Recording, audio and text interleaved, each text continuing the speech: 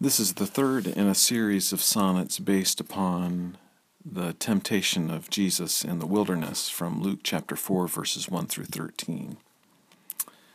This is on the third temptation, and it is entitled Better Than None.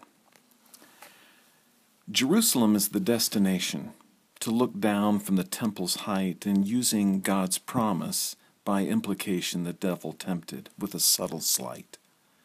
Show how precious you are to heaven's plan. Cast yourself down, show me your trust. You are its centerpiece, the Son of Man. They'll not let you fall, save you they must. But he would not respond to the tempter's baiting. He resisted, counted himself better than none, the matter of his glory in his Father waiting, to be lifted up, cast down, for his will to be done.